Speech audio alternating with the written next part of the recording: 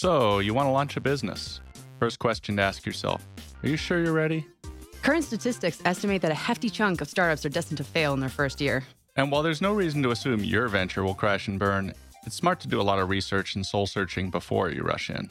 I'm Hallie Gray, founder and marketing manager of Evolve and Succeed, co-hosting with Mike Rogaway, business writer at The Oregonian. Today on Biz 503, we're asking the big question of the startup scene, how do you build a successful business? And joining us now to share their expert opinions on this question, we have Luna Jaffe, financial planner at Lunaria Financial and owner of Sacred Money Studios. Hi there. Great to be here. We have Sean Harry, business advisor and instructor at Portland Community College's Small Business Development Center. Hi. Great to be here. And we have Adam Shearer, principal and creative director at WLCR. Good afternoon. Excellent. Well, hey, as we get started, I ask first Luna and Sean, tell us a little bit about what each of you do, just so we have a starting point on your role in the business community. So I own two businesses. Lunaria Financial is a financial planning and investment management firm in Multnomah Village. And a year ago, I decided to open up a retail space that's called Sacred Money Studios and Prosperity Pie Shop.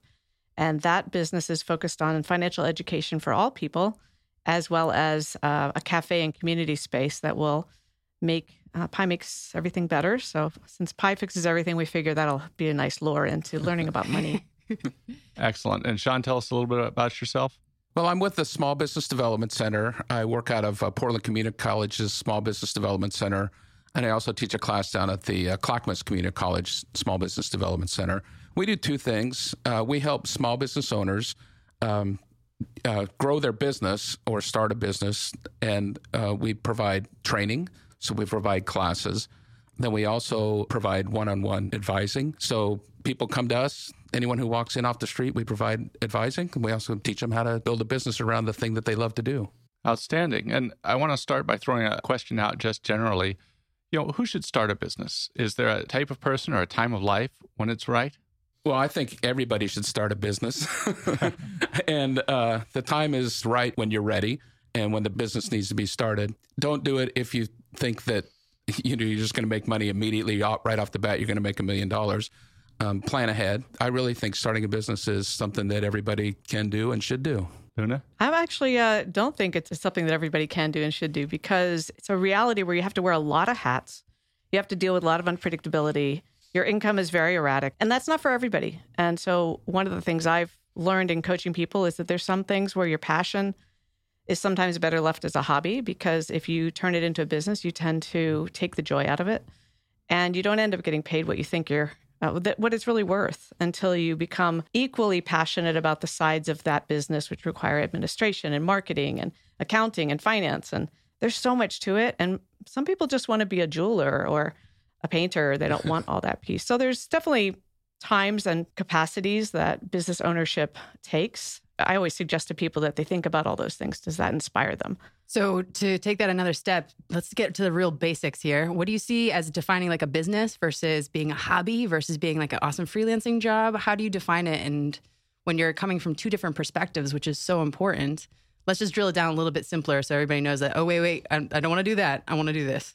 Yeah. So like, for example, Airbnb is a business. A lot of people don't even think that that's a business, but it is a business. You're actually renting your house. That's a business. That's a very small, low-key, pretty easy business to manage for a lot of people. You're just renting space you already have. You don't have to put capital into it usually. But if you want to go about starting a storefront or a ice cream shop, you've got to deal with capital. You've got to deal with employees. You've got to deal with so many pieces. So there's a very different experience when you're a solopreneur, a single person operating and doing your thing, your passionate thing, versus, I'm going to take this thing and make it bigger. And those are the distinctions you need to be clear about. Usually people want to start small and then build and see what that feels like, and do they enjoy it? Is it giving them energy, or is it, sucking the lifeblood out of you? And if that's the case, then sometimes you got to say, maybe I'd rather have a job. Basically to try it out, to see if it's worth it. Yeah, definitely. And what do you think about it, Sean? Because that line can be drawn in so many different places and is so important to figure out which way you want to go forward. Yeah, well, we get a lot of people who come into the SBDC who think they want to start a business, and then they take our business design series class. The basic, 4 weeks, how do you start a business? What are the things that you need to know in order to get your business up and running? And I can't tell you how many times I get an email from somebody who says, thank you so much. You saved me $17,000 because, I was going to go start this business and I really shouldn't be doing it as a business. I should keep it as a hobby, right? And so we also get people who come in and they want to start a startup, like a tech startup, which we don't deal a lot with that. We deal with people who have a passion for what they do, and their business tends to be a small business that is an extension of who they are in the world. And there's a difference between that, too. So you have to get really clear as to what is your goal for this business? What do you want to accomplish from it? Do you want the business to help you live a certain lifestyle? Or do you want to start a business and make a lot of money by selling it? Or do you want to just keep doing that thing as a hobby? That's so true. Sean, how do you go about evaluating which of those things it is, what your opportunity is? Well, I don't evaluate it for my clients. I let them evaluate it, but we lay it all out there. Like Luna says, you have to pay attention to the marketing. You have to pay attention to the financing. You have to pay attention to whether or not you're going to hire employees. And so what we do is we basically give them this list of questions that if you want to start a business, you need to answer these questions. I've written up a list of 21 and a half questions that you have to answer if you want to start a business. And when Let me stop here for a sec. What's the half question? Well, the half question is after the 21 questions, then you actually write your mission statement. What is this business about? What is this business going to accomplish? And so now when you've done those 21 and a half, what was the next step? Well, and then just by the process of going through that and answering those questions, a lot of people come to the point of realizing, oh, wait a minute, I don't want to start a business. This is not for me. There are too many things. Because people come to us and they know how to do the thing, right? They know how to make the thing. They know how to provide the service. They know how to sell the thing, but they don't know how to build a business around it. And that's the challenge, because you're not only doing the thing, right? Making the pie, serving the pie, cleaning the toilets, all of that, right? Yeah. But then you're also keeping the books and marketing and doing all of these other things as well. So can we talk a little bit about that? Because I feel like your realistic expectations when it comes into starting a business, and both of you have so much experience with financials, which I feel like is one of the biggest things that makes and breaks business, right? You need to make money to have a business. Absolutely. Can we talk maybe, Luna, a little bit about what you see in terms of like realistic expectations about, hey, this is what you're going to go into when you're going into a business. You're going to have multiple hats. Like, here's the money factor. This is how much you're probably going to make your first year, so that we can just get people on the right track. Yeah, the how much you're going to make is so variable depending on what you're doing and how much overhead you have. The thing that I see most significant is that people don't sit down and really figure out what is the actual budget for this process? What can I expect to be making? What's my worst case scenario, best case scenario? And there's always unexpected expenses. There are so many unexpected expenses you can't even imagine, especially in a retail space or a space that has more employees than you think, or more anything else, where every time you multiply the number of people that you're touching, the more complications there are, and fees from the city. And I mean, I just, for example, just got this lovely little notice from Multnomah County saying, everything that you own in this business is a personal property tax. There's a tax on it. My ovens, my refrigerators, my chairs, my tables, my computers, everything. And I didn't know that. Mm-hmm. And I've owned a business here for 7 years. So there's things like that there's nobody that says when you start a business that, oh, here's all the things that you're going to need to know. You just kind of keep finding them out as you go. And it's pretty whatever the word is. It's hard. That's why I really say that if you go to a business program like SBDC or PSU has a great program, Mercy Corps has a great program, and you do that homework first. Yeah. And look at, do I like this? Does this inspire me? Am I going, wow, this sounds like fun? Or am I going, holy crap, that just sounds really exhausting? That's a good indication of whether you're going to be really able to navigate this process well or not. Fair enough. Let's invite Adam Shearer in with us now. Adam, tell us a little bit about yourself. Well, I'm the creative director and founder of Wineland Creative, doing business as WLCR.io. And we are a full stack digital agency, and we build minimum viable products and innovation sales channels for businesses who are making their first dollar to their first million to their first billion. We work with everybody from people who just started to Fortune 100 companies. Excellent. Excellent. And talk to me a little bit about your experience. How long have you had the business, and what do you think it takes to get started? I can tell you that the first time I found out the difference between hobby and business was when I was audited by the IRS in 2006. And that's when I learned what the difference was by filing two businesses that were both things I was passionate about on one Schedule C. And that triggered an audit, which triggered a meeting with the CPA, where we had a meeting and I said, listen, I've got no money. There's no money coming, but it's very important that I'm wealthy. What should I do? And he said, create buckets. And so I've spent the last 11 years of my life turning everything I'm passionate about into an LLC. And I've had many. And if I need something, I figure out how to do it and I buy and sell it to myself. And I've been able to build myself up that way. I really think that the difference between someone who can run a successful business and someone who cannot is drive and the ability to fool yourself into thinking that you will have a positive outcome no matter what you're doing. Amen. It's really, really hard work. And it's important that you're passionate about something, whether that is the thing that you're doing or making, or if you're passionate about sales, that is also a driver that can turn you into a successful business person. Yeah, really, the best metaphor I have for you is it's very much like parenting.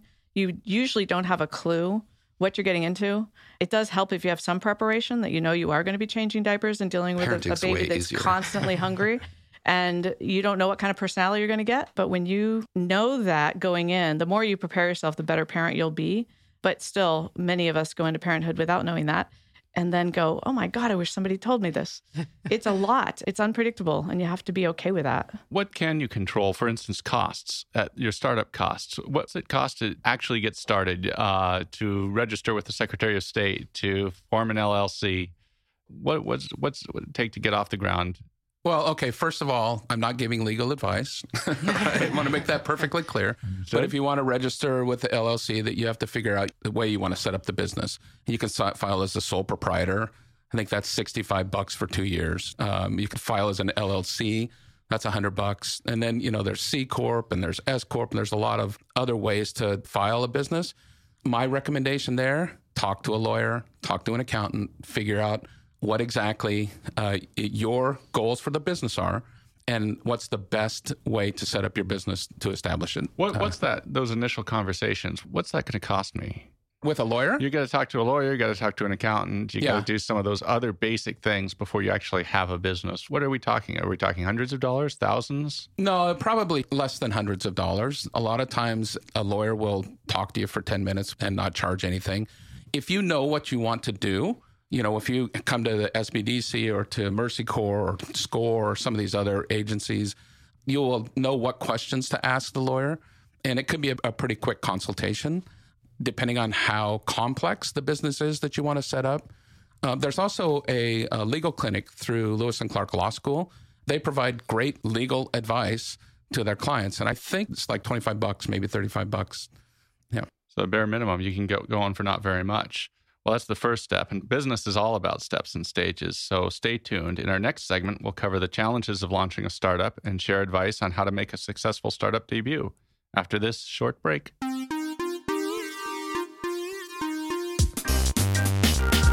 You're listening to Biz 503, the podcast for small businesses, startups, and anyone who wants to turn their idea into income.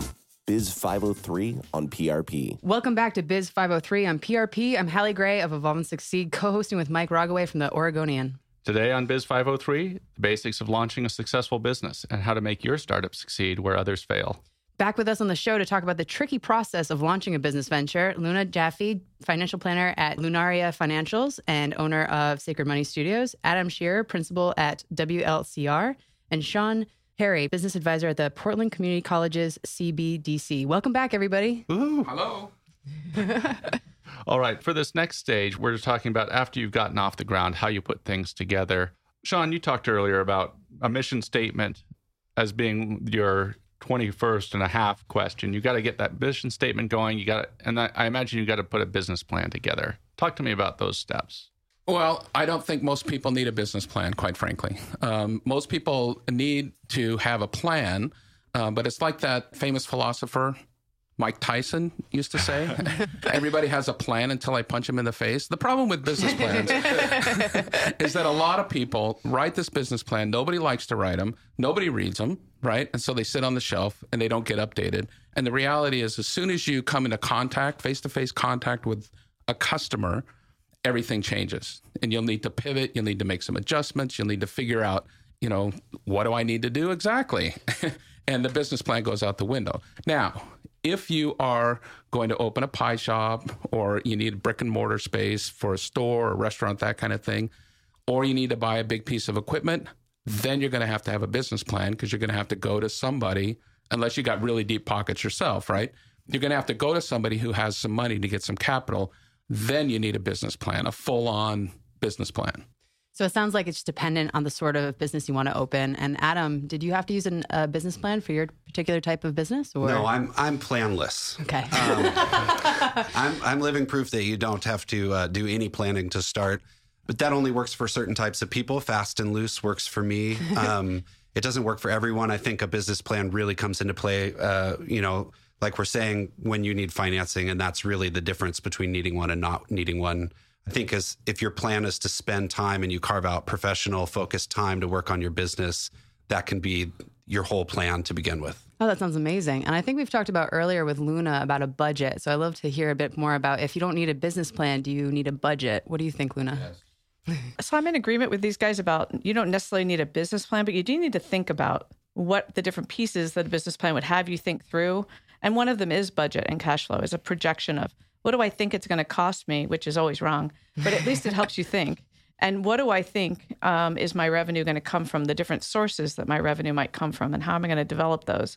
So budgeting is a flexible process where you say, I have X amount of capital, because most people actually go into small businesses thinking they don't need startup capital unless they're doing retail space. And yet everybody who's starting a business needs something, because if they have to pay for that attorney or that a CPA or some advice somewhere, they need to start by putting some investment into their company and saying, here's my $5,000 of capital to start with, and recognize that they're not going to be paying themselves for a while. They're going to have to get things rolling. How are they going to do that? And how do they actually get to the point where they can look at, where am I being very conscientious about how I spend my money? So many people spend way too much money on way too many things that they don't need at the beginning, because they haven't proven the reliability of their product yet, or their service. So I have this concept called creating proof. You need to actually create proof that somebody will buy your thing, your product, your service, your salsa, whatever it is. And if you create that by face-to-face types of interactions that don't cost you anything, will you buy my salsa? That's easy. It doesn't cost anything. Mm-hmm. I don't need to build a very complex website right away. I need to first know, do I have the brand right? Do I have the product right?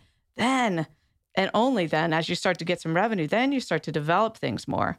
But so many people go in, they're like, I'm going to need all this $20,000 worth of, print marketing and advertising and websites. And I'm like, no, actually, you need to know that people are going to buy what you have. I got to buy a cool desk so everyone thinks I'm a real professional.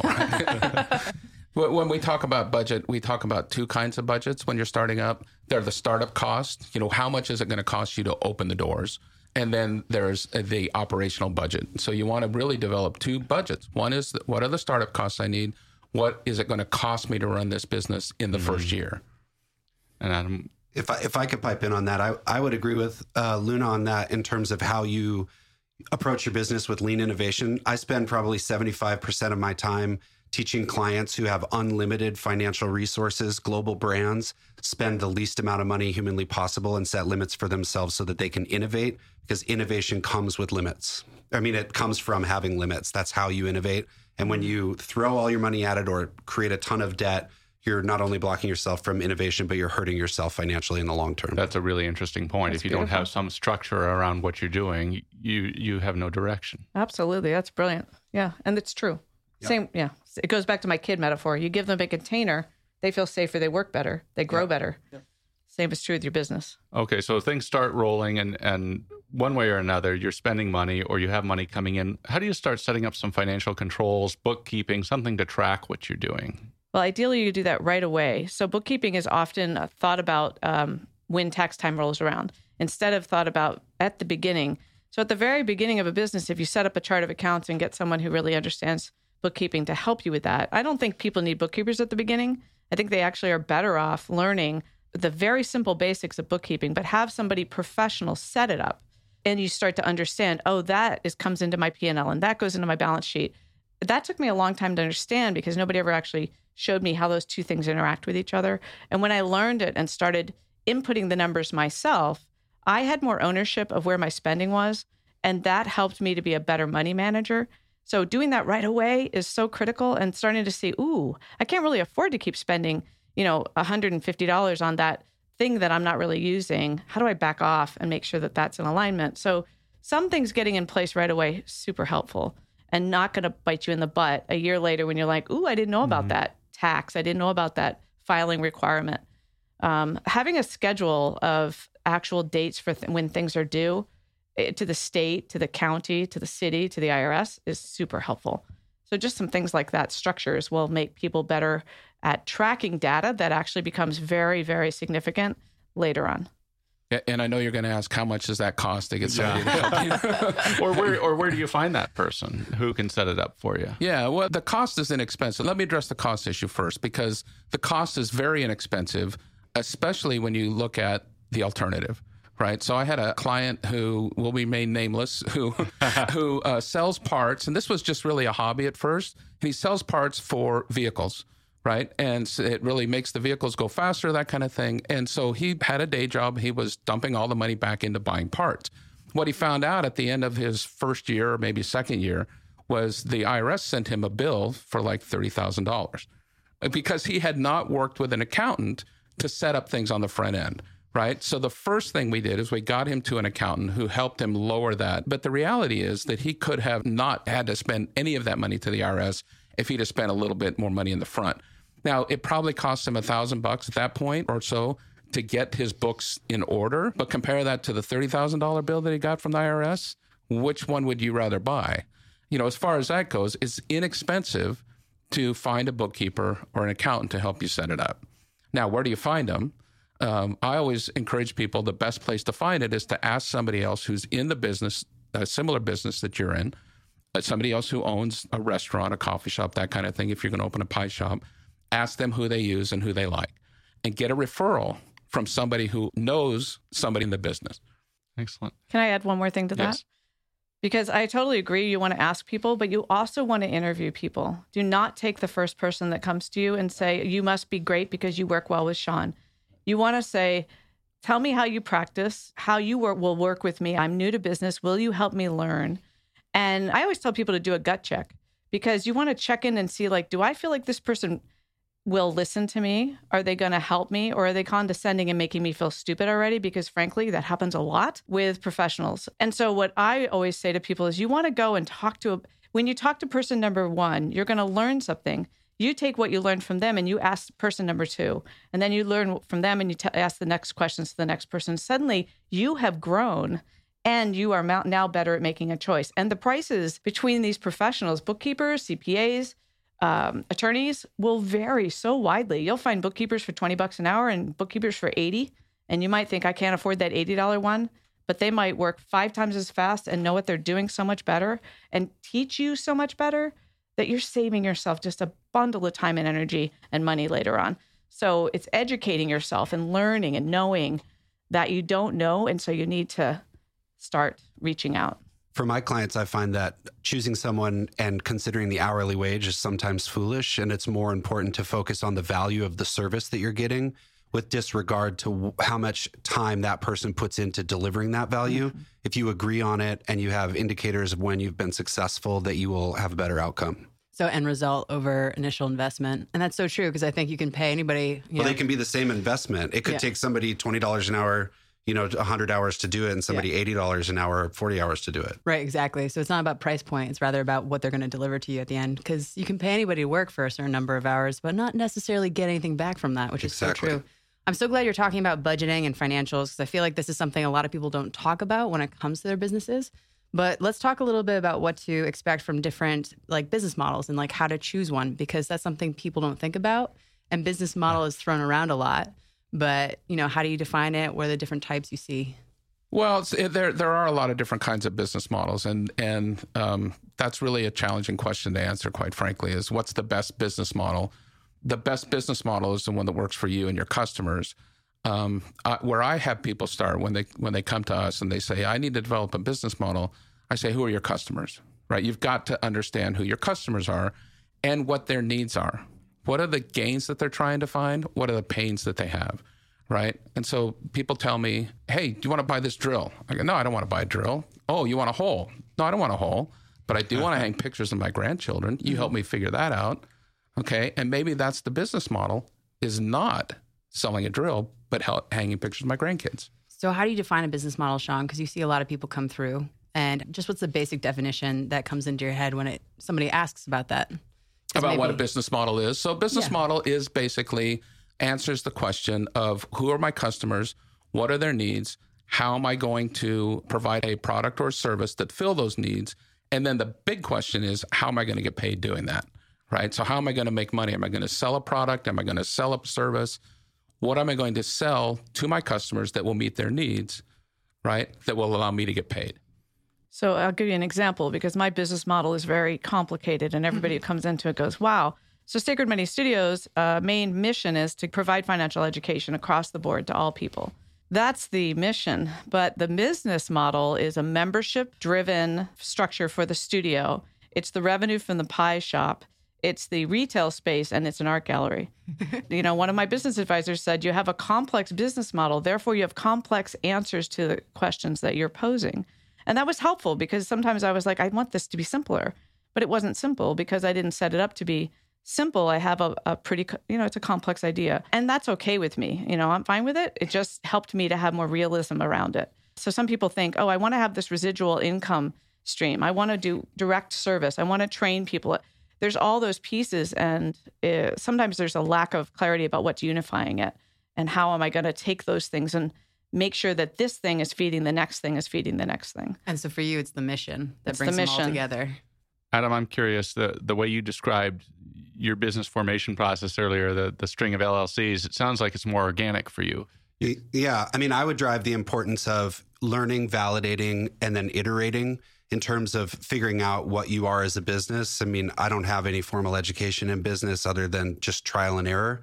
But for me, it's, it's kind of what Sean said, where you go out and you figure out who your audience is, and kind of what Luna said, hit the mall, set up a pop-up shop and try and sell a few things and see what people are into, offer 3 or 4 different pricing structures, be it a, subscription model or a bulk model or an individual model, see what people gravitate towards, validate that by repeating it another time, and then take that and iterate it into what the business is. For me, it's been opening and closing businesses to suit, my needs and my lifestyle that I'm hoping to support. And it's funny how I go from that to now helping people that literally wear suits to work, figure out how to do that for themselves. I'm curious, from all three of you. So as the business gets rolling and things are going all right, we talked about the initial steps, who you might talk to as far as an accountant, a lawyer, just to get things set up. We talked about bookkeeping. When do you decide, hey, I might need to hire somebody else to bring on? And what sort of things do you need to consider as you get to that point, both in terms of choosing that person and what it's like to employ somebody and what sort of requirements are involved? I hired someone else when the IRS agent who was going line by line through the 13 months of 2006 told me that I probably wasn't capable of handling my own books. That's a good start. I would say part of that question is really looking at, there's 2 things I think to your question. One is, when do you ask for help? And that help could be business help. And that also could be employee help. If I could do it over again, I would ask for business help first. I would go to those advisors at PCC and PSU and go to the programs that are offering free mentorship and get their advice first before I jump into, I need an employee. Because I didn't know often how to define what that role was. So I didn't even know how to write a job description or that was helpful. But when you do write a job description, you actually know how to manage somebody. And if you don't have that, there's nothing to say you're not really doing your job, because they're like, well, but you never told me that was my job. And as an entrepreneur, a small business owner, you're so used to wearing so many hats that you expect the other person to wear just as many hats. So now my business partner at Sacred Money Studios is an HR professional, which has been an amazing education. And she's like, you can't do that. I'm like, oh, I didn't know that. I didn't know what questions you couldn't ask in an interview. I didn't know some of the things that I needed to set up as parameters around hiring and the rules around contractors and W-2 employees. And so you learn what you don't know, but you better learn it first, rather than making the mistake of hiring somebody as a contractor who really is a W-2 employee, and then you get fined for it. So that's why that business advisor is incredibly helpful. Yeah. I have a saying that you should do the things that you do best and then hire out the rest. Get somebody who, if you're not good at bookkeeping, yes, you have to understand how to do bookkeeping. You probably should do your books early on, especially when the numbers are smaller and the mistakes are smaller, right? But as soon as possible, you need to hire somebody to do that if you are not good at bookkeeping or marketing or building a web page or, all of these other things that you have to do. So for Adam, if you're doing a lean startup where cash is limited, how do you figure out what to hire out, what to just figure out yourself? How did you do that? That's really interesting. So I taught myself how to build websites in the back of a van, jumping on opportunities while I was traveling around the country playing music. I started basically building event websites for music venues and still build and manage around 50 across the United States today. I taught myself using Google tutorials. I had no money. What I needed was some money for rent. And so it was all about, hey, can I make $350 this month? Portland's changed a lot in the last 16 years. But, that's what it was about for me. I mean, I think that what everybody's implying is that you should know your business to the extent possible, and you should be intimately familiar with it. The biggest business misstep I've ever made is having people do work and saying, we specialize in this, and it being beyond my understanding. Because when those people move on, you're left holding the bag and you're accountable for it. And I mean, it's very expensive to dig yourself out of a nebulous like that. But I think the most important part is that, you understand what you're asking someone to do before you ask them to do it. And you write it down. Yeah. I would say that you also can do a cost-benefit analysis. If you're thinking at that point of hiring somebody, what is it that is going to cost you for this employee? And that's not just the salary. That's also any benefits or taxes that you have to pay or anything else, right? Everything else. And then what is the benefit that I expect them to bring? And you can hold those two numbers up. And when the number between the two is positive, towards the benefit side, then you can start thinking about hiring somebody, creating a job description, understanding what it is exactly that you want them to do.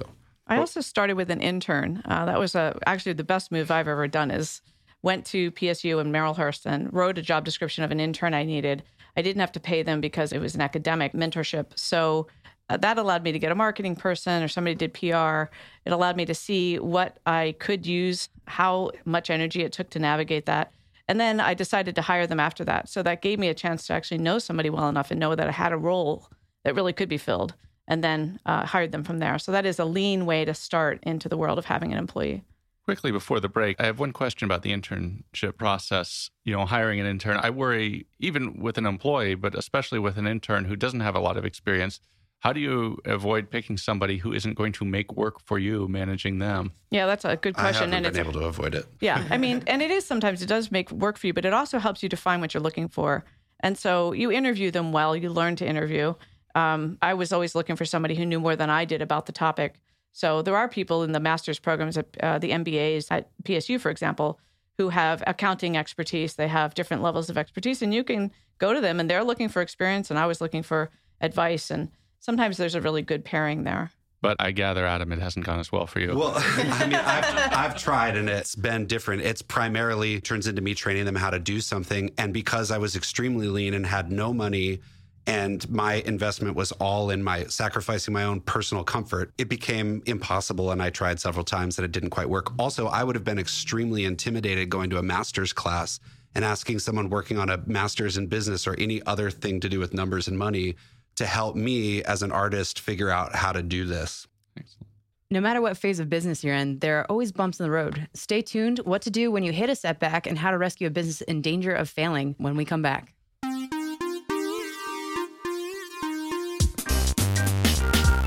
Are you ready to turn your idea into cash? Or are you already launched and hitting roadblocks? Join PRP each Friday at 1 p.m. for Biz 503, the talk show for startups and small businesses. Welcome back. I'm Mike Rogaway, co-hosting with Hallie Gray on Biz 503.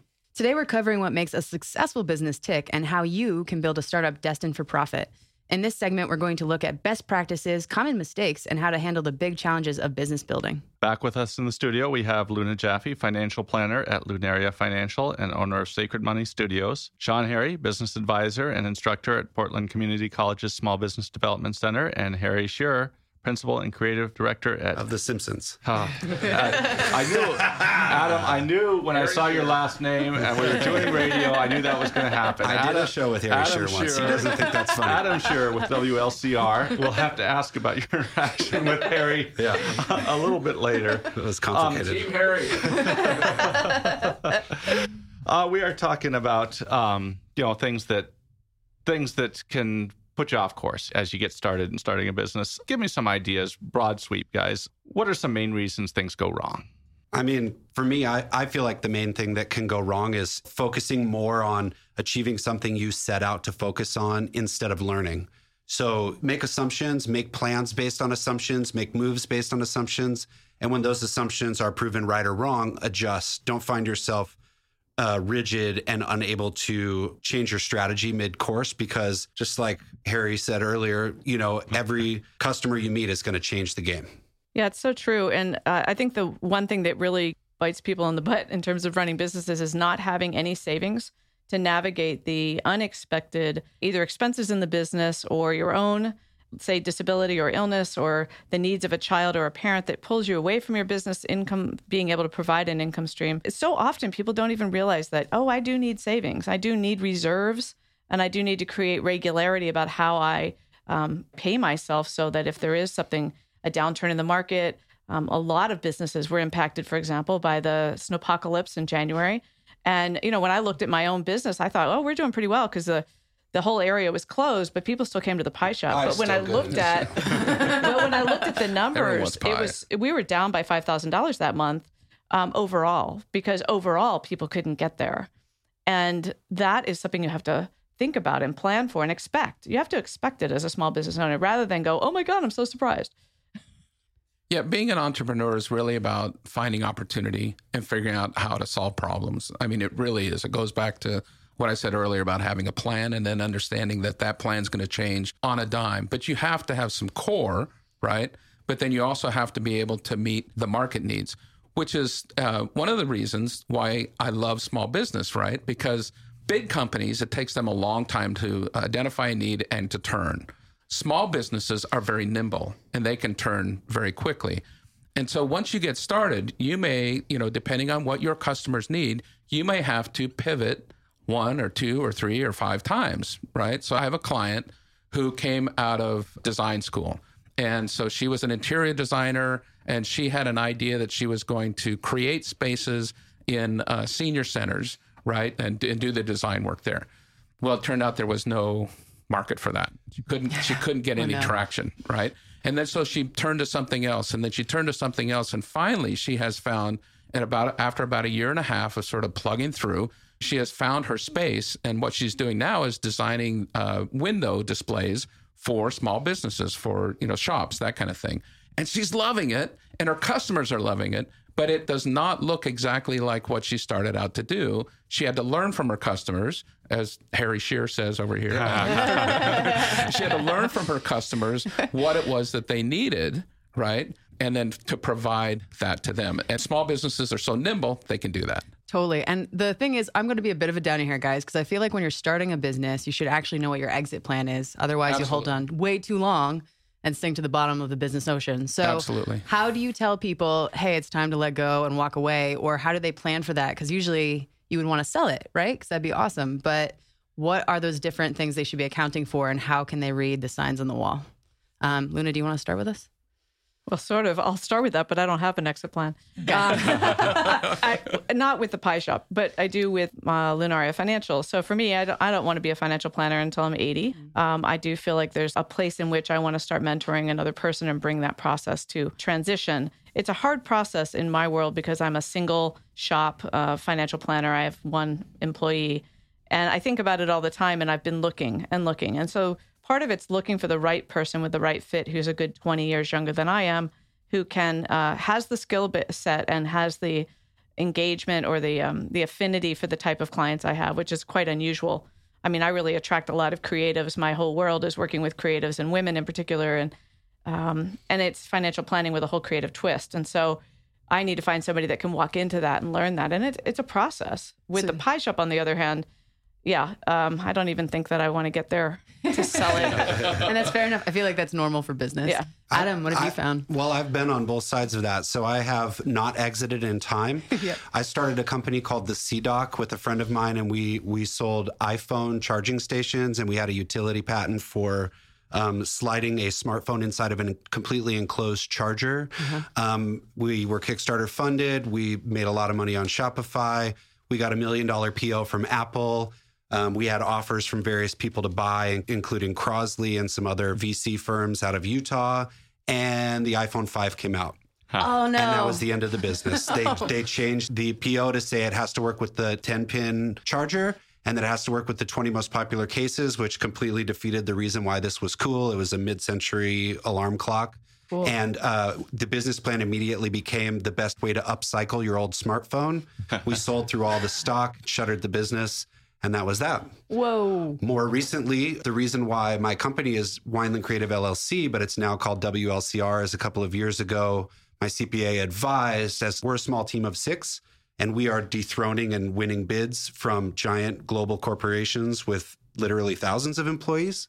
And he said, Wineland is a family name. He said, get that name out because at some point somebody might want to buy you and change it to something that you can let go of. And that's why we changed it to WLCR, even though that stands for half of the word Wineland and half of the word creative, not 4 words. That's why we did it. That's so smart. So exit plan. Yeah. I'm not planning on getting out, but I could be convinced. Just in case. Just in case. Yeah. The other part of exit plan is that you do want to look at your corporate entity structure. If you do want to sell your company, you do want to be an S Corp or a C Corp in general. That's one of the things that I've been advised about. So for my financial planning firm, I am an S Corp. There's a reason behind that. The other business is an LLC because we're 3 people owners and I don't really expect to sell it. We encourage people to think about what they want from the business when they get started, but we also say, how are you going to end this business? So that they get that in their mind from the very beginning. And the reason we do that is there are some legal reasons as well. But the reason we do that is because it helps them understand what kind of business they're going to build, right? Are we going to have employees? Are we going to outsource things? What are we going to do? Are we going to build things? We're going to buy things. And so figuring out what they want to do at the end of the business helps them at the beginning of the business and to set up their business. I wanted to ask something that we didn't get to in the last segment, which is about how you market your product. When you've got it started, when you feel you do have a market, how do you go about expanding that? Oh, I was looking at you because I assumed you're the expert. I have no idea. I'm not the expert. I actually entirely market my business through word of mouth and personal referrals. I've learned that, especially in financial planning, it doesn't work to do print advertising. I have a great website that really does have a lot of personality. That helps. People do go to that. They do find it through Google. But the studio, we haven't had the money to do any marketing. And so we entirely do it by being a presence in the community, donating the space to a lot of community groups, allowing groups like Pantsuit Nation and Indivisible, groups like that to come in and use the space. And they end up being the best ambassadors for the business that we could find. So I think we're going to address this next week, right? On the marketing, and I'll be back then. But marketing really goes back to the very first thing. Who is your customer? What are their needs, right? Where do they hang out? So I get a lot of people who come to me. I teach a class in marketing, how to design a marketing plan for your small business. People come and they say, do I need to be on Facebook? Do I need to be on the Twitter? Do I need to whatever, First of all, if you call it the Twitter, you probably don't. But the answer to that question is, where are your customers hanging out? What do they need, right? And what's the best way to help to reach out to them to let them know that you understand what their needs are? Because people don't really care about you. They don't care about your product until they understand that you care about them, right? So the first thing to do in the marketing plan is we identify who that customer persona is, create an actual persona. This is Jim, the business builder, right? And what does that person need?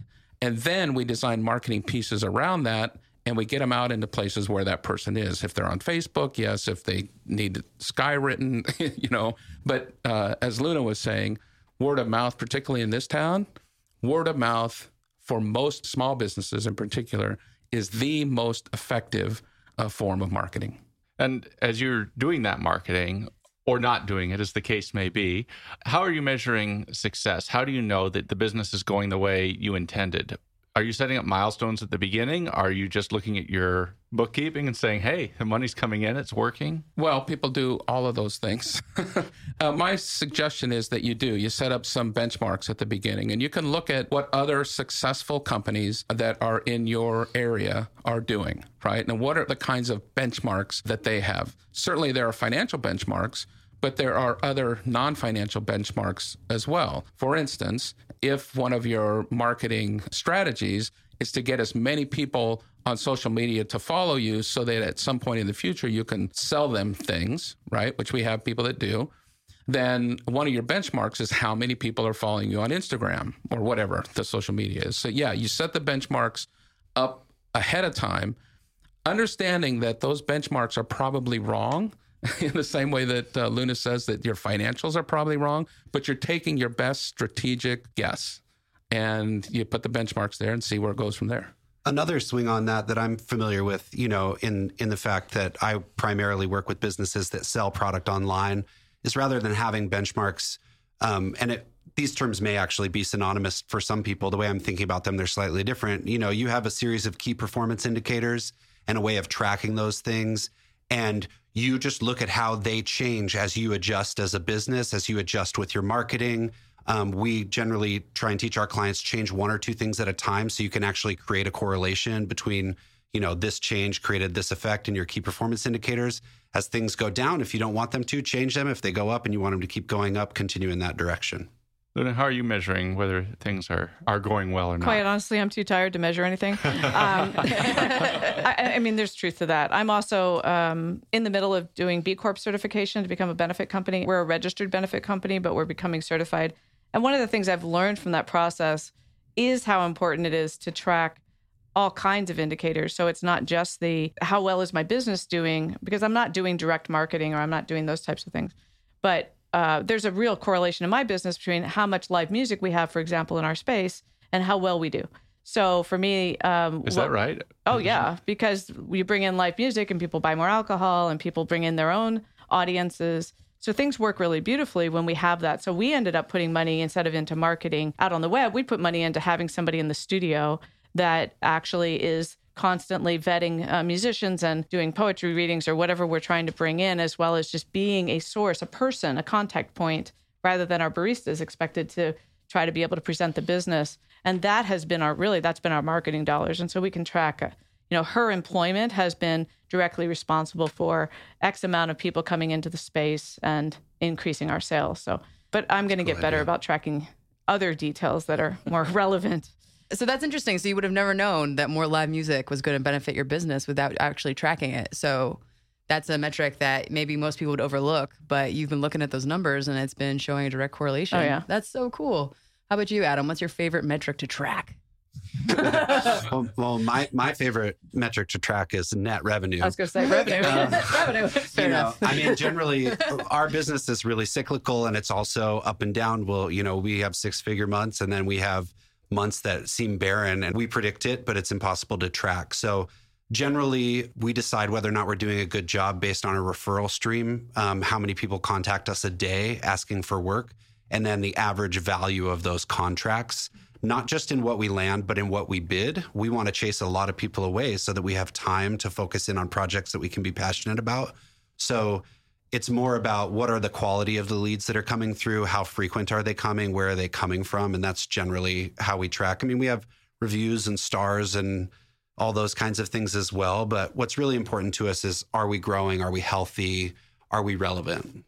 That's really Beautiful. interesting. It sounds like people may come up with some really original metrics, really original things that are specific for their business. Well, and they should. They absolutely should. One of the things that we tell people is one of the metrics you really want to look at is return customers, right? Because the most expensive customer you'll ever have is the first customer, the one who is buying for the first time. The ones who come back, it costs you a lot less to go find them. But, I also have an acupuncturist who's a client, right? And so one of the metrics that she tracks is how many visits does a patient have to come see me before they are cured of their illness or their pain or whatever, that kind of thing. She does that not so much for a revenue point of view, but she does that from a marketing standpoint. So when people say, well, I have this pain in my back, well, on average, people are seeing me 4 or 5 times before that pain goes away. Compare that to whatever else they're shopping for, right? Whatever other solution, that's a pretty good metric. So that works for her. Which makes sense, really, because all of these are just contributing to how much money you make, right? Because the more leads you get, and your quality of life too. I mean, how hard you have to work to make that money. it doesn't matter if you make millions of dollars if you can't spend any time enjoying it. Totally. So do you usually track that? How many hours you work a week? Or Are they going to say how many millions of dollars? I hope you track that. I Do you have a CPA, Adam? Because now I'm worried. I do, yeah. I have a joy quotient. I can tell if I'm enjoying myself or not, and that's generally how I track. But I have been on the run since 2006. It's been a long time. I've lost track of some of it.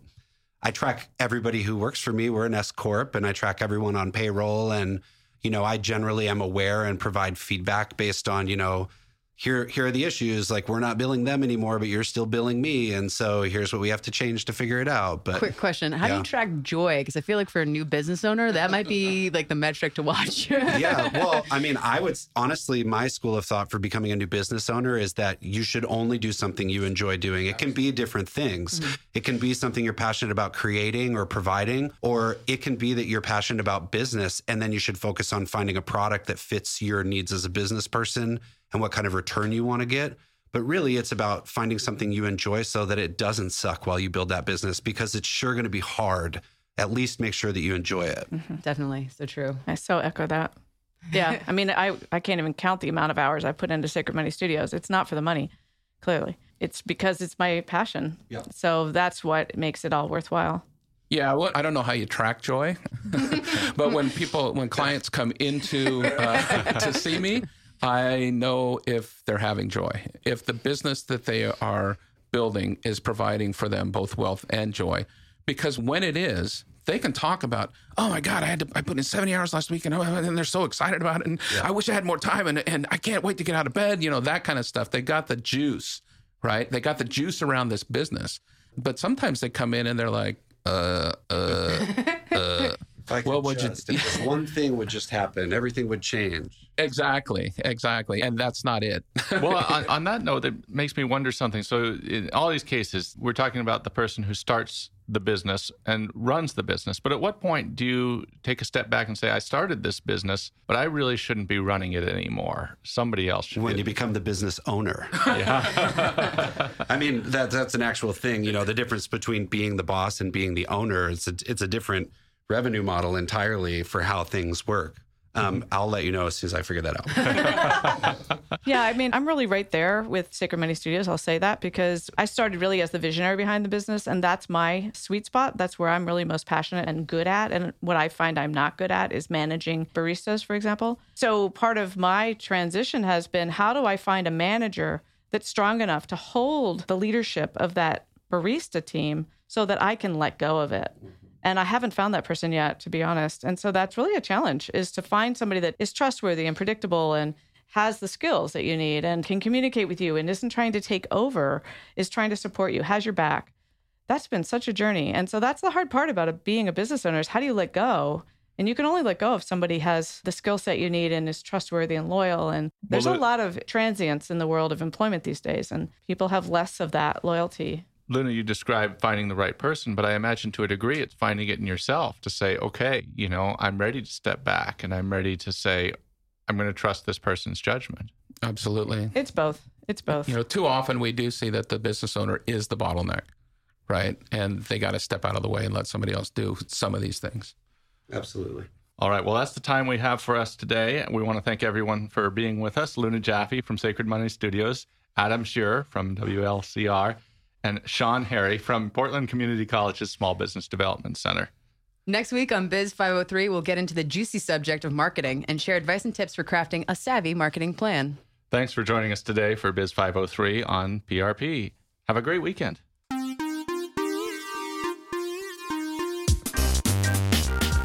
Support for Biz 503 comes from Immix Law Group, offering trusted legal advice to startups and small businesses. Immix for business advice.